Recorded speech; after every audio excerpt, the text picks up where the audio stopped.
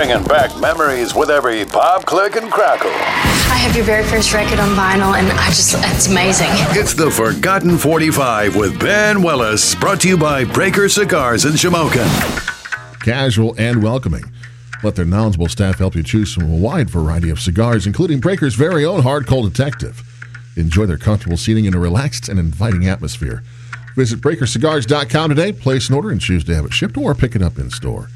And find out what we're smoking in Shamokin at Breaker Cigars.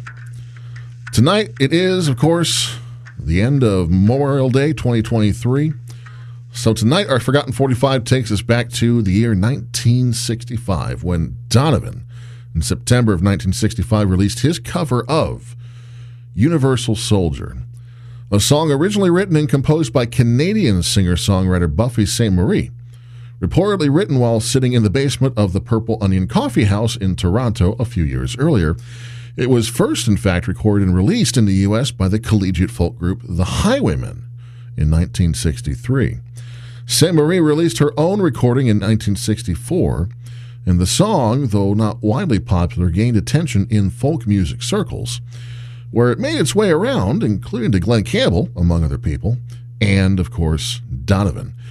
His recording hit number 5 in the UK, number 21 in Canada, but only at number 53 in the US, where it brought some harsh backlash and criticism from the culture at the time. In fact, to the point that Jan and Dean, the pop duo at the time, came out and recorded his response to Universal Soldier, the Universal Coward, which Dean very pointedly did not participate in.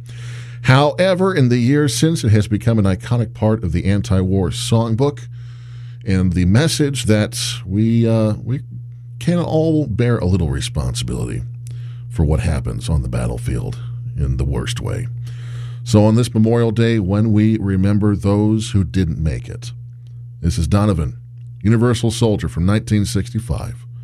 Tonight's Forgotten 45 on Hanna Radio.